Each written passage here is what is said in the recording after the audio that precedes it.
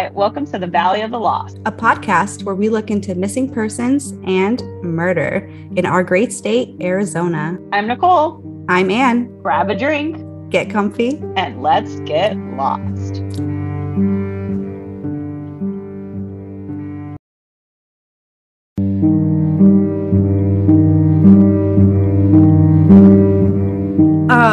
There's something I want to address to anyone who's listening. And continue, who plans on continue to listen. I just did it right there. I caught myself. Oh, I 5 times so right. I so much that we actually are going to turn this into a drinking game, so the editing isn't as hard. Did it again. We're wasted. 30 seconds in, bro. It's bad, guys. It's really bad. It's worse than my habit of staring at my pop filter. That's what I want to do. So anytime we can't really, we're just going to leave it in there. If you catch it, bottoms up, guys. If you're drinking. Cheers, friends. Happy Tuesday night. Murder and tacos. Oh, yeah. Murder and tacos. Tonight, there is no actual murder, though. Before we get into the story, I do want to go over some recent Arizona events, some true crime stuff. And then I also wanted to acknowledge that April is National Sexual Assault Awareness Month. And it's April. So if you or someone you know is struggling or was or is a victim of sexual assault, please go online to rainn.org, or you can download the app. Capital RAINN is the nation's largest anti-sexual violence organization. They are available 24/7 and are free and confidential. So there's that. And then I think, Nicole, you had something as well. Oh man, yes. So today I found an article that was the first execution in Arizona since 2014 was scheduled today. Oh, damn. So, and today's 4 or 5. And April 5th. Today's April 5th. Okay. Yeah, April I don't know. No. Yeah, no. It's good that we say that too, because we're recording and this is going to release in a few weeks. So yeah. And the crazy part about this, we might actually even have to cover this, because this was the reason why he's being put to death is a cold case. And it was a cold case from a rape murder. Sorry, trigger warning. Sexual assault awareness murder. Yeah, that happened 20 years ago. And the detective just opened it up recently. Well, let's see. When was it? Let me double check. So that's what, 2000? That's so crazy. Mm-hmm. Is that crazy to think about? 2002. Damn, it was 20 years ago. Yeah, in 2002. Mm-hmm. 2002. And so he was actually the guy that was in prison that they found out, because in 2002, they reopened the case and did the DNA testing. The DNA actually matched. The guy was already in prison from a sexual assault that he did in 1986. Why was he out? I think that sounds like a great case. Oh, what? He was in prison already serving. So he was out in 2002 when he did the rape and murder that he was convicted for this death. But he was already in prison.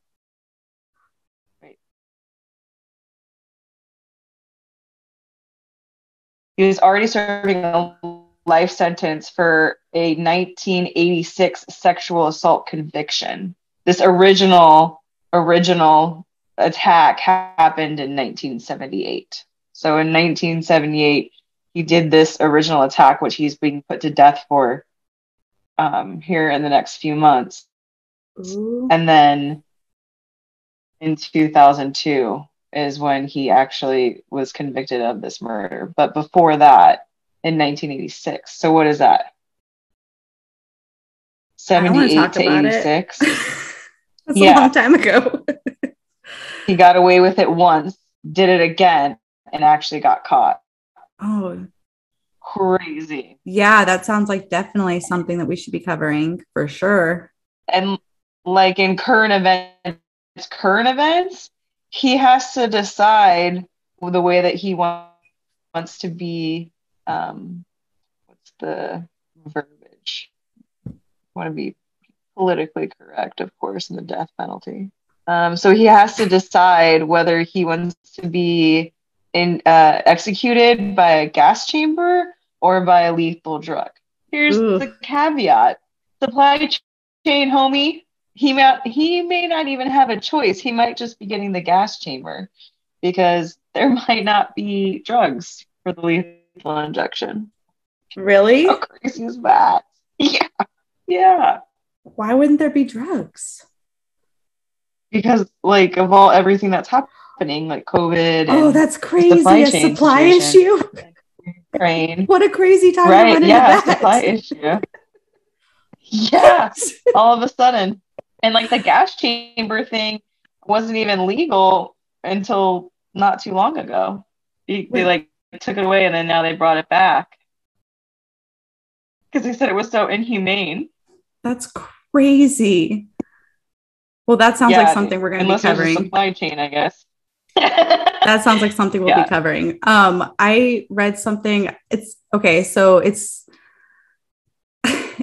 not okay, but it made me laugh, and I shouldn't laugh because again, it's never okay to do this, like ever. If you do it, don't like, it's gross. It's weird. Don't do it. All right. Phoenix man was caught exposing himself during a flight. According to the FBI, the passenger was seen pleasuring himself next to another passenger during a recent flight to Phoenix. So there's that. So there's that. Yeah. And I imagine being next to that person on a flight. No, like, I think that's why I can't stop laughing about it. Cause I'm like, what the fuck? Like, what? I had to read it a couple times, like, because I was just like, wait, what? Like every single time. And then also another thing I wanted to mention, like yesterday, a man was shot and killed just after midnight near 75th Ave. Oh no, this was like on April 2nd. This was like on Saturday, I think, near 75th Ave and Indian School Road. The victim was taken to the hospital where he later died. The police are looking for 2 suspects. One of them goes by the name Slow Motion. If you have any info, please contact the police at 602-262-6151 or call Silent Witness at 480-WITNESS.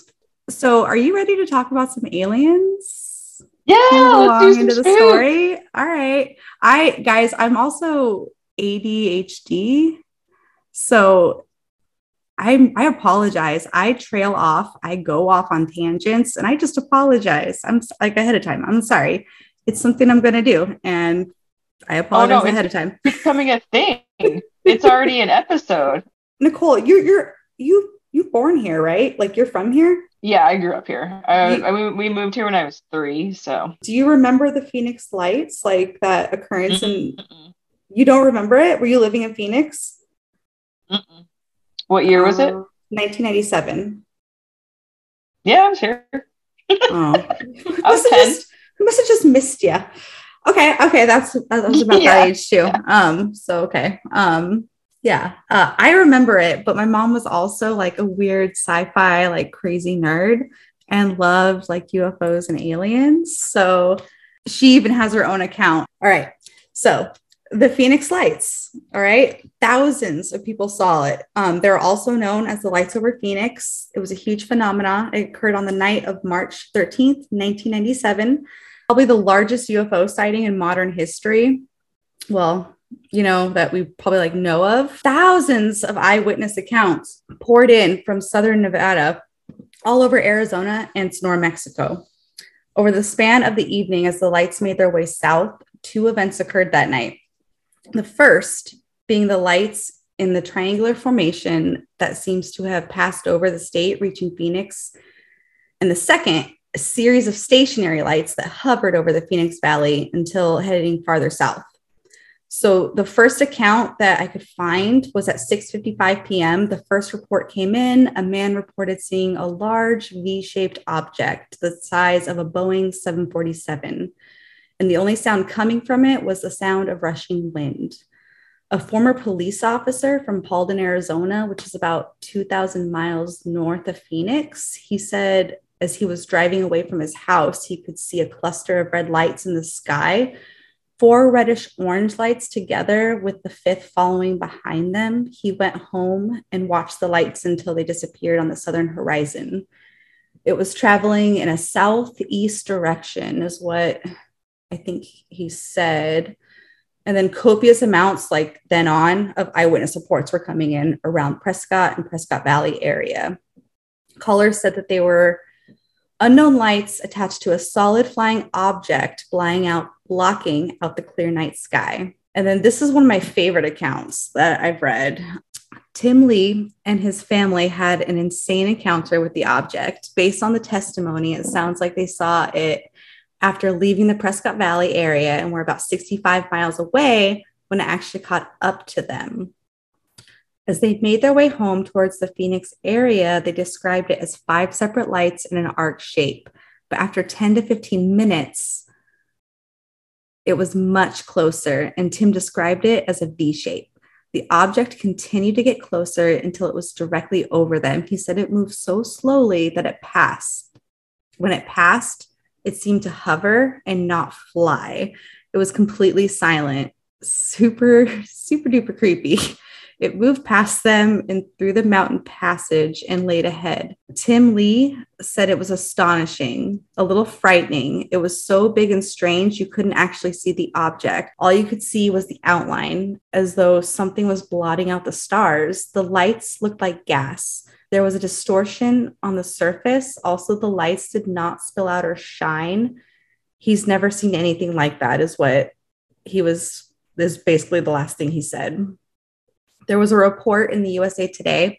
At the time, the air traffic controllers could not see the lights on the radar despite seeing them with their own eyes in the sky, which I think that's incredibly significant and insane. Like, wouldn't you, Nicole? Like, yeah, that's crazy. Like, so no radars picked it up. It was just whatever cameras people could get. Right. If you had a camera or your actual eyes and you were standing outside, that was the only, no radar was picking them up. Dr. Lynn Kitty said, quote, "It was a mile-wide formation of these orbs, and I caught them head on, turning into a V." Sue Watson, another witness, said, quote, "A shopping mall flying over my home. It had these lights in front, and then it was totally illuminated underneath, like a yellowish amber. It was a round boomerang shape." Another article from the USA Today said computer analysis of the tapes from this night puts the object at 6,000 feet long, or more than a mile. There are other accounts out there, and they disagree and say it was not a solid object, but that each light was actually its own craft. A truck driver named Bill Greiner was driving about a mile from the Luke Air Force Base during this event. He witnessed 2 orbs. One was floating over the base, and in that moment, 3 F-16s took off. One orb followed one of the jets before shooting upwards away from it. Bill had this to say, quote, "Before this, if anybody told me they'd saw a UFO, I would have laughed and said, yeah, and I believe in the tooth fairy. Now I've got a whole new view. I may be just a dumb truck driver, but I've seen something that don't belong here. I wish the government would just admit it. You know what it's like in the city right now? It's like having 50,000 people in a stadium to watch a football game, than having someone tell us we weren't there," end quote. That's nuts. That's so nuts. He honestly sounds like a really smart guy, because I would be thinking the same thing. Like, what? Yeah. What do you mean? Like, nothing happened? Like, what? All right. Yeah, that was one of my favorite quotes. Yeah. For sure. Like, yeah, one of my favorite accounts. And the F-16s shooting out from the Air Force Base. Like, that's, they never commented. Like, I couldn't find a comment on that or anything. So interesting. While in Phoenix, the second event occurred. It was a set of 9 lights that appeared to hover over the Phoenix area at around 10 p.m. This was the big one that gained majority of the attention from the media and also happens to be the event that the Air Force has debunked. Dana Valentine viewed the object from his backyard in Phoenix and said, quote, "I don't know exactly what it was, but I know it's not technology the public has heard of or seen before," end quote. After the events, Frances Barwood, a local city councilwoman, asked if there would be any formal investigation and follow-ups. She asked if anybody knew what this object was or if we can look into it. She was met with blank stares in the meeting. She also claims that a city planner approached her afterwards and said, quote, "You shouldn't have asked that question," end quote. After the Arizona Republic published a cartoon embellishment of the councilwoman with the light switch on her forehead with a button on her power blazer that said, "I love UFOs." Councilwomen always wear like power blazers. I used to wear one too when I was in the office. So that's why I envision it being. Barwood continues with, "The mayor's office put signs on my pictures in the hallway, and I found out afterwards that they had passed out business cards with my name on it with 'Speak into the foil, I will hear you.' Despite being ridiculed, Barwood began to receive phone calls from other witnesses." So I feel like she was basically just like bullied by like probably all the men that she worked with.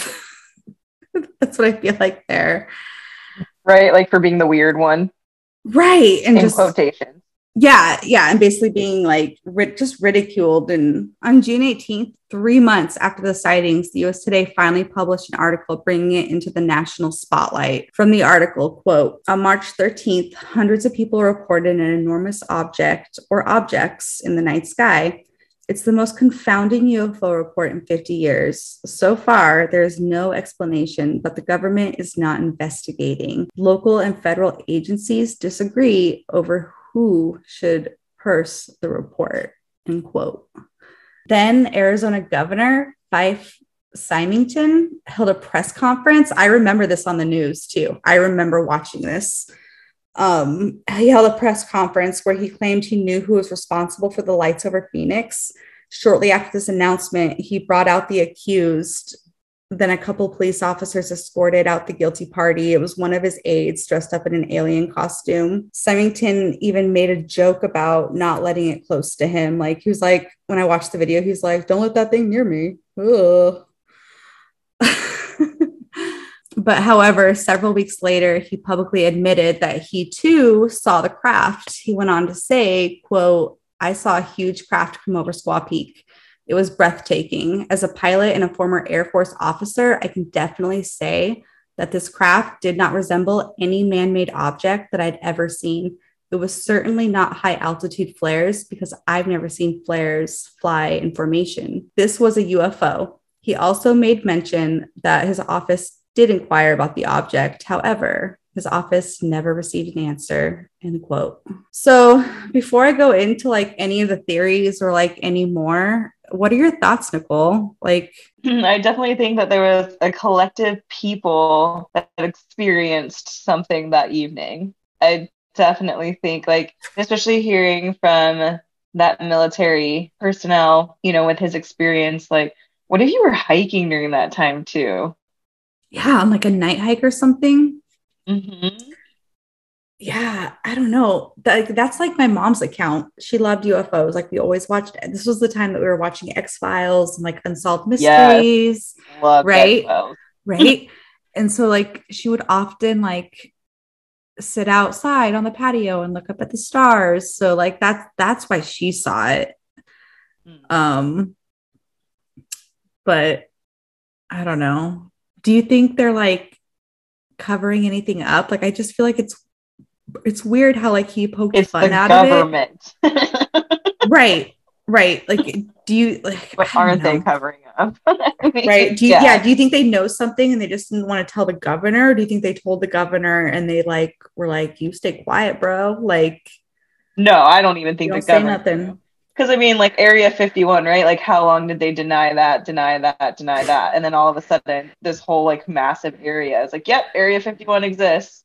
Right. So I just think that they're just going to deny it. Be right up front with you. There is no theory for the first event with it. Like basically, I feel like it flew down like the 17. Like that's what I envisioned. Like it came from Prescott, like from that area. And I just feel like it came down the 17 to Phoenix. Like I just envisioned this huge craft flying / hovering for a while in places, maybe making its way to Phoenix. And then when it gets to Phoenix, this is kind of when the second event starts. And that was with the lights that were kind of out of formation. You know what I mean? They weren't in that V shape anymore, but they were all still kind of in formation, like in a weird way. And there was like 9 of them. So there's that one. They explained that event as a slow falling, long burning LUU 2B/B illumination flare dropped by a flight of 4 A-10 Warthog aircrafts that happened to be on a training exercise.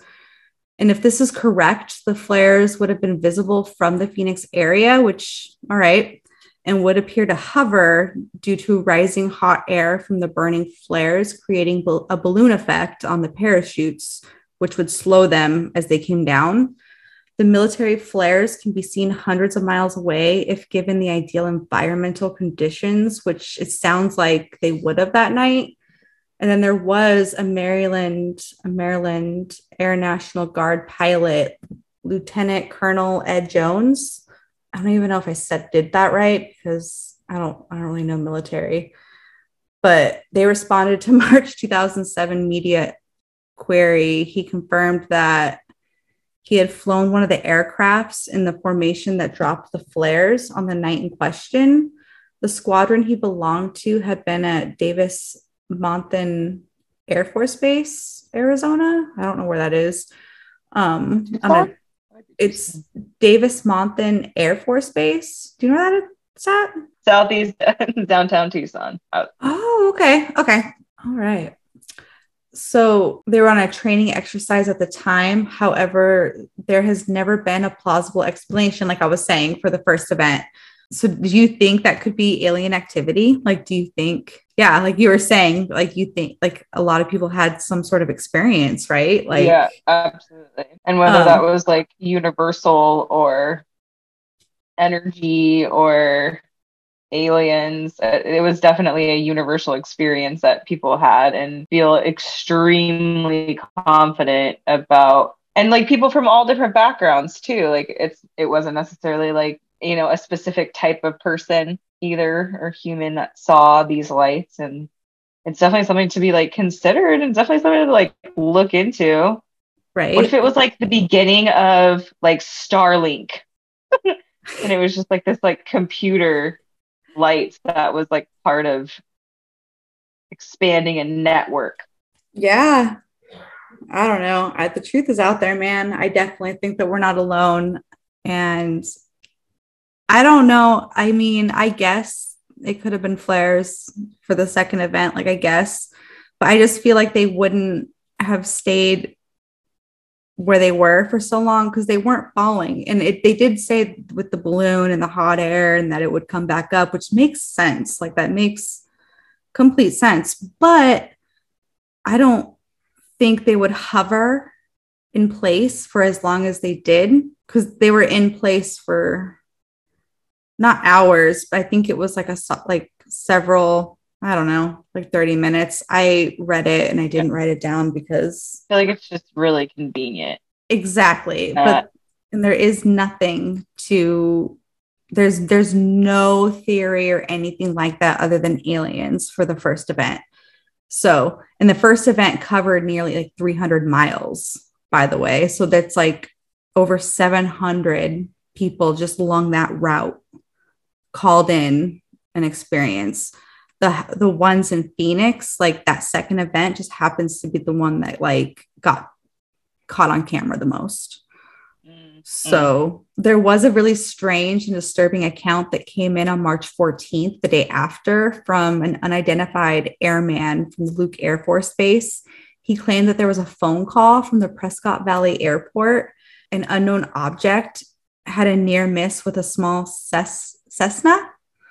I don't even know if I'm saying that right. I didn't even know what that was. So I looked it up, and it's a really small plane. Like when you think of like going to like Alaska and then like going anywhere but Anchorage, it'd be like on a plane like that, or like a personal plane, you know, those cool millionaires like from the 1940s would be flying around in. My absolute favorite account that I came across came from, are you ready for this, Nicole? I don't know if you're ready for this. It came from Kurt Russell. Yes. What? Yes. What? Kurt Russell. He saw the lights too. In 2017, he was interviewed and he claimed he saw the UFOs over Phoenix in their own realm. He said, quote, "I was flying my plane into Phoenix the night on March 13th when I spotted this phenomenon that came to be known, the Phoenix Lights," end quote. Russell is a licensed pilot and reported the strange lights to the control tower at the Phoenix Sky Harbor Airport. During this, they told him that nothing was appearing on the radar. He then responded to them, okay, quote, "Okay, I'm going to declare it's unidentified. It's flying and it's 6 objects," end quote. Whoa. So there's that. That was my favorite one. And that was my favorite. I love Kurt Russell. Wow. That's crazy. Yeah. And not only was this one of the largest possible UFO sightings in history, but Arizona also has one of the most insane, jaw-dropping UFO abduction accounts that I've ever heard of. Nicole, have you ever heard of Travis Walton? No. Have I? You might have and not even like know it. Why does that sound familiar? So let me tell you about it. So this is the Phoenix Lights. This was in 1997. We're going to jump back a little bit. I want to talk about this UFO abduction real quick. And if you guys want a full episode, definitely let us know. I will do a whole episode on this guy because and his coworkers, because this is a crazy story. I'm just going to do a quick little like kind of recap on it. So, you ready? All right. In 1975, Travis Walton was a young dude living and working as a logger in Snowflake, Arizona. On November 5th, while driving home with his coworkers after a long day of logging and doing things that loggers do, they saw a bright light they thought could have been like a forest fire. So they're like, oh man, we got to check it out and put it out. Let's take care of that. Upon reaching the glow, they saw a flying saucer. And the way it's told, it's exactly what I would think of when I think of a flying saucer. Like, yeah. It's a flying saucer. Travis decided to get out and get a better look. His bros urged him to return to the truck when a bright light beamed on him, knocking him down, rendering him unconscious. It began to slowly beam him up. This dude was abducted by some Star Trekking snowbirds while his 6 coworkers watched on in horror. While Travis became a lab rat to 3 aliens, his coworkers were being investigated for his murder. After 5 long days and an intense manhunt, Travis came walking up out of the Apache Sitgraves National Forest into the highway. He was nude and completely out of it. In 1978, Travis wrote a book on his accounts and his story. In 1993, and this is why you might have like heard of him, Nicole. In 1993, Hollywood wanted a piece of this action and made it into a movie, Fire in the Sky. But honestly, it wasn't even filmed here. The Hollywood producers took one look at Snowflake, Arizona, and they were like, yeah, bro, that's a nope for me. And they actually went to Oregon and filmed it. And then there's another crazy fact before I get your thoughts on this that I just wanted to throw in there, that Travis and all of his coworkers, they've all been given multiple lie detector tests over the years, and they've passed every single one of them. There were no results that were inconclusive or anything like that. They just all passed. What are your thoughts on Travis? What do you think? Do you think he was abducted? I mean, he could have been. Oh, I know, right? It's crazy. And if he wasn't, where did he go for 5 days? Right. Like, I mean, that's a pretty good like mushroom or acid trip, I guess. Right. There's this author who definitely thinks that it's not real, but like these guys, there's 6 other coworkers that were there that were being investigated. 6. So that's 7 guys, including Travis, that were all sticking to their story. And this was in 1975. And that's a long time for 7 dudes to stick to the same story, right? And all pass lie detector. Like, lie detector tests are but also I don't know. I think it's weird, but I don't know. If you guys want a full episode on Travis Walton, please let us know, because I would love to dig more into the story. Like, I'd love to. And if you guys have time, you should check out Fire in the Sky too. It's a good movie. But that's my Travis Walton story. That's what I got on him. Just super crazy. And I feel like whenever I think of the Travis Walton story too, in my mind, even as a young kid, when I think of like an alien abduction, I feel like it's the epitome of like an alien abduction. Like, right? You're abducted, there's aliens standing all around you and like weird flashback like memories. And then I feel like they just return you. Like, I don't know. And it's a flying saucer. Like, I don't know, man. I don't know. And yeah, and maybe the reason why we all think that is because of this story. You know what I mean? And so now it's just like embedded in our memory. So now when we hear stuff like this, we're like, oh yeah, but maybe it's because of this story that's where we base it on, and everything's based somewhere with fact, right? Yeah, absolutely. Gosh, I don't know. That's crazy though. That's right. You said he was gone in the woods for 4 days. 5 days. 5 days. Yes, that's what I mean. Like, if he wasn't abducted, like if it was a hoax that he and his coworkers decided like cook up, then where was he for 5 days? And they were being investigated for murder. Like, I would like to at some point story. Wouldn't you fold because you're pissed off, because it's like you really want, this guy to come back because you don't want to go to jail? Something, I don't know. Yeah. And guys, let us know what you think about this episode. Email us, DM us, talk to us. What sort of spooky episodes do you want next, if any? Also, if you guys have any stories for us, any personal stories, and you want to share them with us, let us know. And if you're okay with us putting them on future episodes, let us know. We'd love it. Absolutely. Leave a review or a comment wherever you stream this podcast and let us know. Tell us all your thoughts. Right. Please do. And let us know what you think about the Phoenix Lights. If you think it's the military, if you think it's a hoax that tricked thousands of people, or if you think E.T. phoned home and brought his cousins over. Let us know what you think. I'd love to hear it. The truth is out there. And as always, let's get lost. Yeah, let's get lost. Cheers, guys.